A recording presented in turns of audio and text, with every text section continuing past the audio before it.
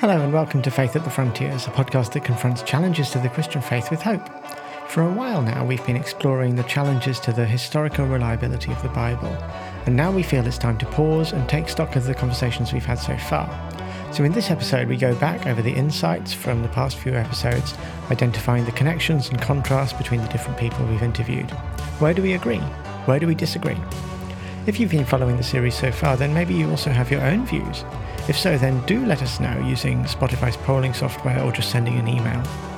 Either way, I hope you enjoy this episode.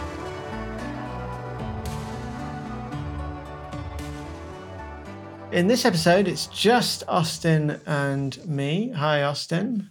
Hello. We don't have a guest to interview in this episode because we want to just review all the episodes we've done so far and share some of our own thoughts on what all the different people have said. We've interviewed, how many people have we interviewed now? 5? Yeah, that's right. So first of all, it was Professor John Goldingay, and then we had Professor Hugh Williamson, and then we had Professor Ian Provan, all 3 Old Testament professors. Mm-hmm. Then we interviewed Seth Heringer, who's actually a systematic theologian who's thinking about biblical scholarship. That's right, yeah. And then we interviewed Matthew J. Thomas, who is a sort of professor of biblical studies, and he talked to us a little bit about the method as well of historical criticism. So we start with John Goldingay.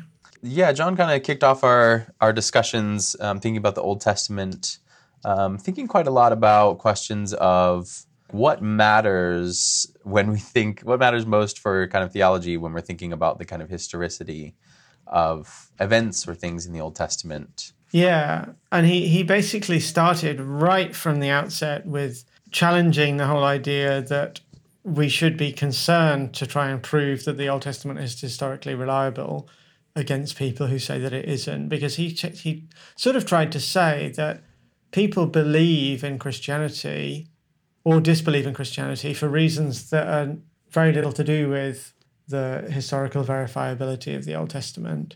That's where he started, wasn't it?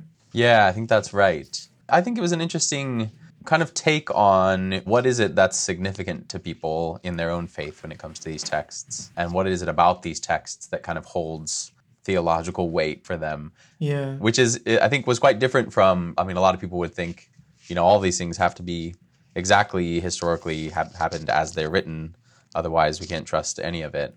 But he has quite a different sense of that. Yeah, he does. And I wonder how far you can take it. I do probably agree with him that you won't win a lot of converts to Christianity by writing arguments that the Old Testament is historically reliable or that the Bible in general is historically reliable. There's always one or two. But by and large, people make their decisions about whether they believe or not for other reasons. But on the other hand, I do think that those who are Christians want to be reassured that they can trust the scriptures, the sacred texts that as Christians they submit to. So I think the question of historical reliability does become a matter of concern at that level, I guess. And I don't think John Goldingay was saying that it wasn't, but I'm just asking myself, where does it become important to know whether or not the events recorded in the Bible actually happened? And it becomes important if you're a Christian who's trying to live by them, right? Yeah, and I think, I typically think it's especially difficult in those areas where it seems like, because the big question that I think often people don't ask themselves is this text trying to say that this was a historical event that happened, right? So we have a lot of things in the Old Testament. Even thinking about the sort of earliest chapters of Genesis, right? Yeah. In what sense could those be in a historical event? Most theologians would say it doesn't make sense to say that creation is an event because it's sort of, this is something that's happening that's kind of beyond any description, that time is coming into existence as part of this. So even though whatever is being depicted here, is that an event? Or, questions about Jonah or Job, these kinds of things. But beyond that, you do have a lot of texts that are very clearly seem to be saying, this happened. Yeah. And if it didn't happen, then it raises questions of whether the Bible is reliable because it's saying that it did. Even if the event didn't matter, the fact that the event is being, depicted as a certain thing matters, I think, yes, for people's faith. Yeah, absolutely. And especially if you're going to base your own faith on things that are purported to have happened. It sort of matters because, if I'm going to preach from a passage about Moses parting the Red Sea, for example, I would feel disingenuous if I actually thought Moses never parted the Red Sea. It's just what it was just made up by somebody later. It would change the sort of message that I could give to the people I was preaching to, wouldn't it? Yeah, I think that's right. We got a strong sense, I think it was from Professor Golden Gay, of the thing that really needs to have happened is like the resurrection of Christ. So kind of New Testament stuff is the most important. But a lot of the New Testament, a lot of people in the New Testament, including Jesus, speak of a lot of Old Testament events as if they happened. Including Jonah, actually, which lands you in complications if you think that Jonah doesn't pretend to be a historical book. Many biblical scholars, for the uninitiated, many biblical scholars would argue that the book of Jonah, unlike all of the other prophets, was written as a fictional story to tell a moral and theological point. Even though, of course, Jonah as a person is testified to as existing elsewhere. It mentions him in 2 Kings, doesn't it? Jonah, son of Atim. Mm-hmm. Maybe he wrote that fiction or whatever. But then Jesus comes along and says, "For as Jonah was 3 days in the belly of the whale, so the Son of Man will be," don't remember, be something. Yeah, and it is, I do think one of the reasons that scholars will say that about Jonah is that it's, such a highly stylized text. It's very clearly extremely poetic, all of these kinds of things. But I do think it raises kind of tricky questions because of how Jonah is treated elsewhere in Scripture. And then you can see how the reason why so many people see all this tied together, right? That you can't just take away that text and take away that text and it doesn't really cause any problems. There's a lot of a slippery slope feeling there with a lot of people, isn't there? Like, if you start to say, oh, maybe Jonah didn't actually happen, then where do you draw the line? Where do you have some solid ground? You're going to end up questioning the resurrection at some point. So this is dangerous territory. That's the sort of feeling you'll get from some people, won't you? Yeah, I think that's right. Yeah, and so it's very typical for people to just say, let's not question any of it because that this is tied together. And I think that's part of why. I mean, obviously, biblical scholars really struggle with that because they have seen so much archaeological evidence and other things that it suggests things are more complicated than they might seem to the average reader of the Bible. And so I think the really interesting question is like, how can you kind of bring this in for, average Christians to learn from these scholars, but also how can we think well as Christians and as the church maybe about how these things go together? I mean, I think the big question that it raises for me talking to both John and Hugh is I tend to think that there's a lot less certainty all around when it comes to determining the historicity of things. And I think that on the one hand, I would say I don't really feel like we can prove that most of these things didn't happen. But also, I don't think that Christians need to walk around saying, I know for sure that this did happen and I can prove that it did. I feel like a lot of times all of that is, somewhat beside the point for a certain amount of what's important. Yeah, for sure. And then Hugh Williamson was it seems to me Hugh Williamson was a bit more confident about the results of biblical scholarship to pass judgment on historicity, wasn't he? Whereas John Goldingay several times pointed out that actually within the guild of experts in Old Testament scholarship, there's no real consensus. They don't really all agree on which bits of the Old Testament are historical and which aren't. And so if one Old Testament professor, just because he's an Old Testament professor, says, oh, I think this did actually happen, or I think this did actually happen, he's not necessarily representing the consensus of the experts. Yeah, that's right. And the consensus of the experts changes over time. And again, the consensus of the experts isn't, we have scientific proof of this. It's in general, this is where the evidence points. Yeah, this is what it looks like at the moment. Yeah, but there's a margin of error there that's large enough to say, a certain amount of agnosticism about that is at least maybe warranted often. And I think it's interesting because was it Hugh that did you ask, well, if we can't know for sure, then why can't we just say, well, then I want to say that I believe it happened? I don't think Hugh would have said that. Or do you mean somebody else? else? No, you said that, and then he said, no, you can't. Oh, that's right. He said he was very cautious of that argument. Like, oh, if the experts can't say for certain that it didn't happen, then I'm going to go ahead and believe that it did happen. He didn't like that. I don't remember why he didn't like that. Perhaps he just thought that was a bit cheap. Yeah, I actually can't remember what the exact logic of what he said was either, but I didn't fully find it compelling because I do think I mean, I do, on the one hand, you can see how it feels unfair for the believer to just say, well, I've decided that it did happen and I don't need to ask any more questions then. But also weird to say, no, you can't believe that it happened if we can't know either way. Well, the thing is, I remember there's a line somewhere in The Philosopher's Stone in Kierkegaard where he says, if you want to be sure that you've understood a Bible passage correctly, then you have to wait until the very last academic book has been published on it. That's right. Yeah. And Kant says something similar, right? That sort of faith is belief in the findings of biblical scholars. Yeah, because the academics are going to keep debating these things, and it's always going to be in some ways open for debate. Whether or not Jesus rose from the dead is still open for debate among New Testament scholars, but it's not open for debate for those who have submitted to the teachings of Christianity and joined the Christian church. And so there you have an interesting dynamic. I think the important thing just to remember is that we're not saying that we can prove that Jesus rose from the dead, that it is something that faith assents to, right? Yeah, that's right. And that's, I think, the struggle for a lot of contemporary Christians is, if a lot of people on the skeptical side are talking in terms of proof, they want to talk in terms of proof as well. And in many ways, faith stands on different epistemic conditions. This is a different kind of thing that's being said. And I think people get lost in that sometimes. Yeah, exactly.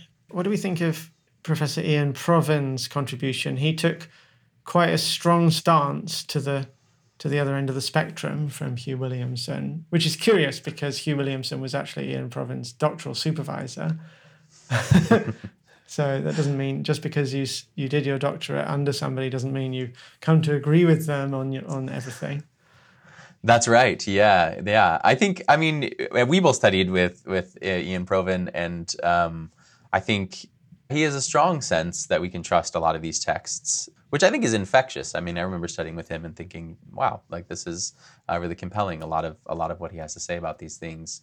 And I do agree with, a certain amount of why I think is compelling. And so, which is why it's so interesting how much I then end up disagreeing with things that Ian thinks. Because he says things like, we all have philosophical assumptions that we bring to the task. We have these broader frameworks that are sort of determining how we employ the historical methods and how we decide these things. And that's often the determining factor when someone's saying that didn't happen. It's not necessarily that the evidence proves that. It's just that this broader framework they're bringing to bear points them in direction of denying it. The difficulty I have, like Ian Proven, he was one of the first people to teach me that we don't ever come to the Bible with a blank slate, as it were, just reading what's on the page. There's no such thing as immaculate perception. It was a funny little ditty that Ian Proven himself didn't say, but I learned somewhere else. But then I find myself sometimes wondering, well, what are the philosophical presuppositions that Ian Proven himself is bringing to the text then, and is he going to be clear about them? That's right. And that's where it's interesting because he really sides quite heavily with a kind of Reformation era reading, which itself, to my mind, was not very philosophically aware always, though you would know more about that with Sylviane's research. My wife, Sylviane, did her PhD on the Reformation, and she actually picked a little-known reformer called Peter Martyr Vermigli precisely because he was one of the most philosophically trained of all of the reformers, and he was able to talk intelligently about Aristotle and that kind of thing. So you're right, Martin Luther, John Calvin, Ulrich Zwingli, they didn't care much for philosophy, and they wouldn't have cared much. They wouldn't have taken it as an insult to be told they were not philosophically aware, because they were like, we shouldn't be philosophically aware. We're theologians. Yeah. That's right. Yeah, they saw that as a positive thing. Yeah. Which is why it's so interesting to hear, I think, Ian Proven talk about the need for being really aware of your philosophical presuppositions, and then drawing all of these figures that were basically trying to say, stop thinking about philosophy altogether. Let's read the Bible. Well, sometimes it can be just a defensive maneuver. It's like, you have your presuppositions, I have mine. So don't question my presuppositions. In other words, just let me believe what I want to believe, and I'll let you believe what you want to believe, and let's not try and prove to each other that each other is wrong. It's sort of where it can go, can't it? Yeah, it absolutely can, which I think interestingly connects with Seth Herringer, who we talked to. This didn't come through as much in our discussion, and I got the sense in our discussion that he's maybe changed his views on this, but in his book, he draws on a lot of really postmodern figures and seems to construct a fairly relativistic argument along the lines of what you've said. Yeah. Right? So he kind of ends up saying, we all have these presuppositions, and so really we should just lean into that and simply develop our own reading according to our own presuppositions, and just everybody should be able to do that. Which he didn't really say in our discussion with him, but I do feel like that's what he says in his book. Yeah, that's right. So somebody got in touch with me about Seth's episode recently, and they said they didn't particularly like it, and the reason they didn't like it, I'm just trying to find. Clause 1, I believe Jesus rose from the dead. Clause 2, scientists and historians tend to say that the Gospels, that people don't rise from the dead. Therefore, I don't believe anything at all that scientists or historians say. That was his caricature of what Seth Herringer was saying. Mm-hmm. Yeah, interesting. Yeah, I certainly think it can get pushed quite far. And I think a lot of what Seth is saying is largely accurate in terms of the scope of the impact of our kind of broader frameworks, whatever that is, right? So our kind of philosophical presuppositions, this kind of broader set of beliefs that we bring to bear on the methods, and he's drawing on, largely non-Christian scholars who are making this argument about the historical method in general. And saying, this isn't an objective thing that we're doing. This isn't a science. And of course, the figures that developed these historical methods, which he talks about, they saw it as much more of an art, right? So there's a strong aesthetic piece to this. What we're not proving what happened in the past, but we're sort of putting together a compelling picture, compelling story. And everybody has different reasons for doing this. And so that can get pushed really far in the apologetic direction of do you believe that people can be resurrected or not? Therefore, you're going to have a totally different story.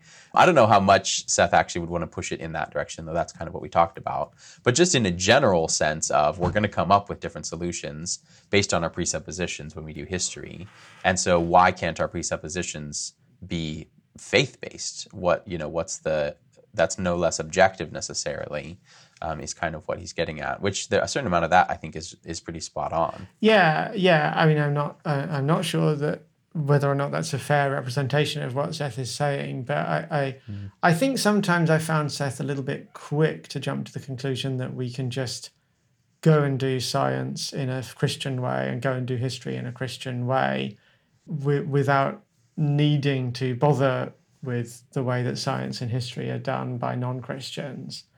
He didn't seem to see much room for sort of convergence or sharing the same world and therefore being able to point to and talk about the same things in the same way. I don't know if that's a fair criticism. Yeah, I think I get the sense, again, that since writing his book, he's maybe come more to the side of wanting to engage that. I don't want to speak for him, but I think that there's something there about he's tended to say the Christians should just get on with doing their own version of these things and not worry about, what other people are doing their version of things. Yeah. Whereas I do tend to want to say, I think that the task has to be, how do we engage together in constructive conversation about this stuff with, scholars who are already doing this in their own particular ways, without letting their own philosophical assumptions control the discourse entirely. Yes, exactly. I think you can deny that anybody approaches the Bible from a neutral point of view, but that's not the same as denying that we can talk meaningfully to each other and engage in sort of rational argument with each other, right? We're still in a public domain. Whether or not Jesus rose from the dead is a legitimate question to ask and a legitimate thing to investigate from the perspective of history, whether you're a Christian or not. Yeah, that's right. And so then that raises, all of these interesting questions about, one of the things that Seth, I think, really helpfully highlights is that we do have a lot of scholars who have said, hey, let's use these methods like as Christians, let's pick up these methods, let's use them, let's engage with the general academic discourse, Yeah. but let's do it in a way that tries to push it towards our kind of theology. And Seth is saying, well, the methods already sort of militate against where you're trying to push them. So maybe there's a disconnect there. It's like a Trojan horse problem, like I'm going to use this atheist methodology and try and make it lead to Christian conclusions, but maybe the methodology is the problem. Yeah, that's right, and that's and so then and not to say any methodology that doesn't give us the conclusions we want we should change, but any methodology if it's already a really subjective methodology and it has a lot of philosophical assumptions that are questionable anyways, then it's a good space to say, well, we should revisit those, right? Yeah, we should rethink them. Let's go and ask again what presuppositions led to the conclusion that Jesus didn't rise from the dead or couldn't possibly have risen from the dead. Absolutely, yeah. Yeah, so I think that's quite helpful, but it's still, I think, so, Ian Provan kind of gets us maybe is, again, this sense of, well, we all have our different presuppositions, but I don't see Ian pushing into, well, what are the presuppositions in the methods themselves that you're using? He has a sense that we have these historical methods, and if we used them right the way the reformers would, maybe they'll get us to, something like the right reading. Trouble is, I sometimes feel that he doesn't actually believe that he has his own presuppositions when he approaches the Bible, because he'll say things like, in the interview we did with him, he said at one point that his approach to Scripture is what every clear-headed thinker in the tradition has also had. And it's funny, like, that's not a rational argument to just say everybody who's clear-headed agrees with me. That's right. Yeah. And I mean, obviously he's very, he's a great wit and he does, but there is a strong sense there that he's landed on this one's the right approach. Yeah. And he likes to see examples of it in the tradition, but I think it would be hard to say that is a majority view in the tradition if you were looking at a kind of continuity of how Christians think about Scripture. I mean, this is where, we asked him about kind of Christological readings of the Old Testament, which are basically universal in the Christian tradition. Yes. And that's something that he rejects, which is quite significant. It maybe sounds kind of niche to people who don't think about that often, but I do think that's one of the kind of central pillars of Christian reading of Scripture throughout history. Well, that you can find Jesus in the Old Testament, essentially. Yeah. So, kind of Christological readings of, something like the Passover, that kind of thing, right? And not just saying, oh, this prefigures Christ, but that in some sense this is Christ, right? So you get patristic theologians who say the angel of death passed over the houses that had the blood of the lamb on the doorposts because the blood of that lamb participated in the blood of Christ. That was an actual Christological thing happening. Yeah, that's right, because he didn't just say, oh, finding Jesus in the Old Testament is just another way of reading Scripture with another set of philosophical presuppositions to me. He didn't say that. He said, that's wrong. Mm-hmm. Which suddenly all of this language of, oh, we all just come with different presuppositions, that seems to have gone out the window. And now it's a question of somebody's reading Scripture right, the other person's reading Scripture wrong, the person who's reading Scripture right is me. Yeah, that's right. And that is, these discussions, I think, so easily jump into that. So most people, if you pushed them, would say, yes, we all have our presuppositions, we all have our frameworks, we all have an axe to grind about something. But also I'm right and these other people are wrong. Yeah. And do it this way and this is definitely. And then you're like, but you just said. And I think that it's an interesting thing to think about for consistency's sake. Should he only ever say, well, that's an alternative framework and here's why it's doing that. And I couldn't, prove to you that it's wrong, but I don't do it for these, these reasons. It's a cumbersome way to proceed. I mean, we could take that as an example, right? Finding Jesus or finding the Trinity, in the Old Testament. The methodological sort of presuppositions that object to that are basically, well, nobody who wrote the Old Testament believed in the doctrine of the Trinity, right? So therefore they couldn't possibly have been meaning the Trinity by that. But then if you respond to that, you can just say, well, but if the Trinity is real, and we believe that for other reasons, then it wouldn't be surprising to see little hints and evidences of that in what the Old Testament writers saw and described, because what they saw and described is reality, not just their own authorial intention, as it were, right? Yeah, that's right. And this is where you get into, especially with someone like Ian Provan, he's tended to be fairly averse to the role of metaphysics in these questions. Yeah. And so he's after authorial intent, whereas probably someone like me or a lot of more kind of traditional approaches are metaphysics plays a big role. So we want to say, well, what's the nature of reality? If God is triune, then he's always been triune, right? And so then metaphysically, we read these texts in light of what we believe to be the case about reality. So the God who acted in these Old Testament texts was Father, Son, and Spirit, whether the people writing these texts knew it or not. And so that sort of authorizes a certain kind of reading based on broader arguments about like, well, what's the nature of reality? And so you get, on the other side that Provan, I think, is more on, it's much less metaphysical. We don't want to focus that much on, we maybe can't make arguments about what the nature of reality is.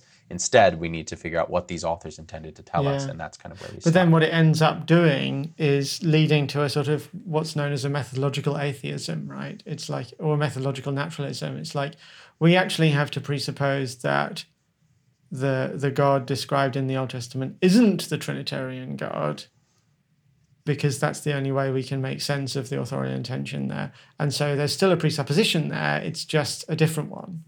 That's right. And this is, interesting, I think equally interesting if we think about the readings of the Gospels, where essentially you have to treat Jesus as just a human, just like every other human, even if you want to say, but then in the end he was resurrected and it turns out he was divine, but basically he's only divine at that point. And we can't think back Christologically and say, well, how does this impact what we think about go back his and human reread life? it. I don't know, did you ever watch that movie Sixth Sense? Yeah. It's an old movie now, and there may be people who haven't watched it. It was quite famous at the time, but I think that was one of the clearest examples for me of how a little plot twist in the last 5 minutes of a movie changes the way you see everything that came before. All of a sudden, what you find out about that character right at the end, you suddenly, in your mind, you're going back over the whole movie and thinking, oh, that's why that happened. That's why he did that. That's why, And I think that's what something like Jesus being divine does to the Bible. When you suddenly realize that Jesus is divine, which in the history of the church, they realized it before we were born,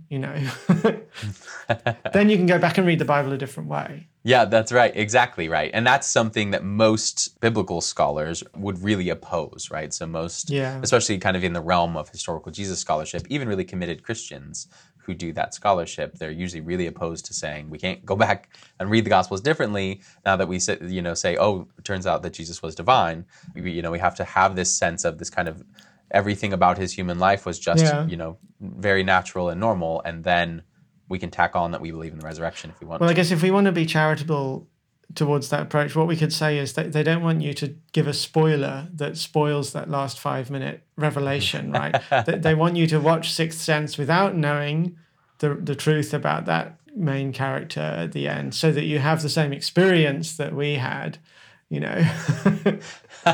That's right. That is a very charitable way of saying that. Yeah, I think the real trick, though, is that I haven't seen The Sixth Sense in forever, but you can take a different example. There's lots of movies that. Well, but yeah, but I think like the movie that precedes that, you can look back and say, oh, actually that makes sense of what I saw. Whereas what a lot of scholars end up saying about Jesus, if they tack on that he's divine, that doesn't actually make sense of what they've said of him. In many ways, it's at odds with the things they've already said of him. Oh, very interesting. And so I think that's where you end up with some really tricky questions. Yeah. Okay. Yeah.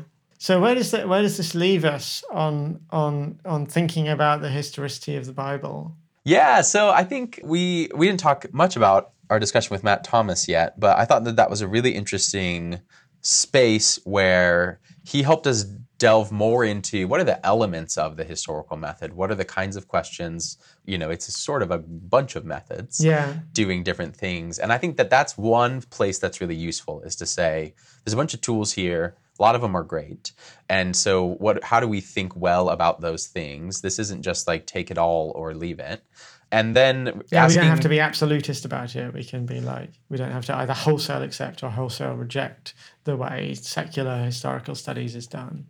Yeah, that's right. And I really appreciate that about Matt. I think he's, really well engaged in kind of doing a much more nuanced project and engaging with that. That is a good path forward to the kind of thing that I think both of us are after, which is what does a constructive dialogue look like that has a genuine seat at the table for people of faith and people not of faith who, want to think well about these things. Yeah, the Christian Bible scholar can go and engage in biblical scholarship with the secular world and in the secular space without feeling like they are either hiding their beliefs under the table or without feeling like they're sacrificing their beliefs in order to talk meaningfully with other scholars about it. I think that's the issue, isn't it? Yeah, and I think that requires a lot of. I mean, it requires those scholars to be extremely self-aware. They obviously need to be ready and willing to think critically about their own faith and their own beliefs that they're bringing to the table there. Yeah. But I do think that figuring out what that would look like, where you have, a no less scholarly agenda happening here, but one that is more aware of the ways in which people are bringing different frameworks and presuppositions to bear, and that none of those are neutral.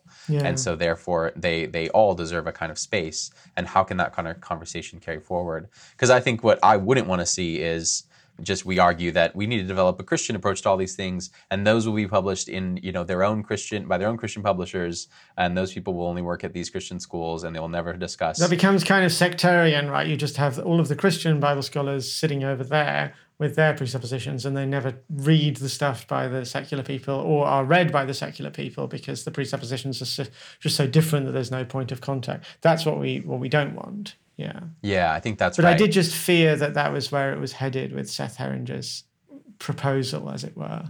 Yeah, it gives off that vibe, I think, a certain amount. Whereas I think, ideally we're looking for, just, I mean, the thing that I have often wanted to say in this is all historians, I think, would do well to be much more aware of the philosophical ideas that are driving what they're doing. And if they were, and they could converse well about all of those things, we could get a lot further. And they might do well to be much less certain about the results, at least in how they talk about their results. You get a lot of rhetoric out there from historians about this definitely happened, this was the case, Jesus was definitely this didn't happen. And that's, none of that is being proven, but it's being argued with a certain amount of probability. It's a bit short-sighted to be so confident about these things. If you study the history of history, as it were, the history of people writing history, especially the history of the Bible, you find people saying crazy things with great certainty in the 19th century. But then they're just not thinking, who's going to be reading me 150 years from now and thinking that what I said is utterly absurd. Yeah, absolutely. That's right. And then, all of this, I think, connects to bigger questions about, like, how does, theology as a discipline engage with biblical scholarship? Yes. And I think that, that's part of what we're kind of after as theologians is it's hard sometimes for us to engage fully with this scholarship because of exactly these sorts of issues. And so we've also had this space where, theologians are siloed from biblical scholarships in the academy for quite a while because they're just doing totally different things, which is very strange. And the temptation can be, I'm a theologian, I want to engage with the Bible and I want to do so responsibly. I want to use the Bible all the time in my theology, but the temptation can be for me to just pick one biblical scholar who happens to agree with my theological position and say, according to biblical scholarship, this verse means this and this, and then cite that one biblical scholar. And I'm taking advantage there of the fact that biblical scholars don't tend to agree on many of these things. Yeah, that's right. Yeah, absolutely. And so it's a strange thing where you want to look legitimate, so you want to engage with biblical scholarship, but there's a lot of biblical scholarship and no one can keep up with all of it. But they disagree. And so you just either pick one or you ignore all of it. I think, a certain number of theologians do something like that. Yeah. And ideally, if these discourses could be much more informative of one another, I think that would be useful for all of us. Because what we have to offer the historians is, much more awareness of the kind of philosophical and hermeneutical issues at play. But we haven't often been able to offer that because we, kind of siloed in our disciplines. Yeah, I mean, we end up, we want to move from what happened in the Bible and whether or not it's historically accurate. We want to move from that to, so what does that mean about what we as Christians believe and how we as Christians live today? And that's that jump, that hermeneutical jump that we as theologians are always aiming at making. Yep, absolutely. Cool. So where are we headed next? Yeah, so I think we have some New Testament scholars to talk to a bit more, a kind of broader set of issues, and then some historians maybe move beyond Scripture to think about kind of other challenges history in general that history poses. Yeah, history poses a lot of challenges. Yeah, but on this podcast, challenges are welcome. So that's right. We love the challenges. Thank you for listening to Faith at the Frontiers, a podcast produced in collaboration with The Tablet. If you liked this episode, then do subscribe to hear more like it in the future. For now, goodbye.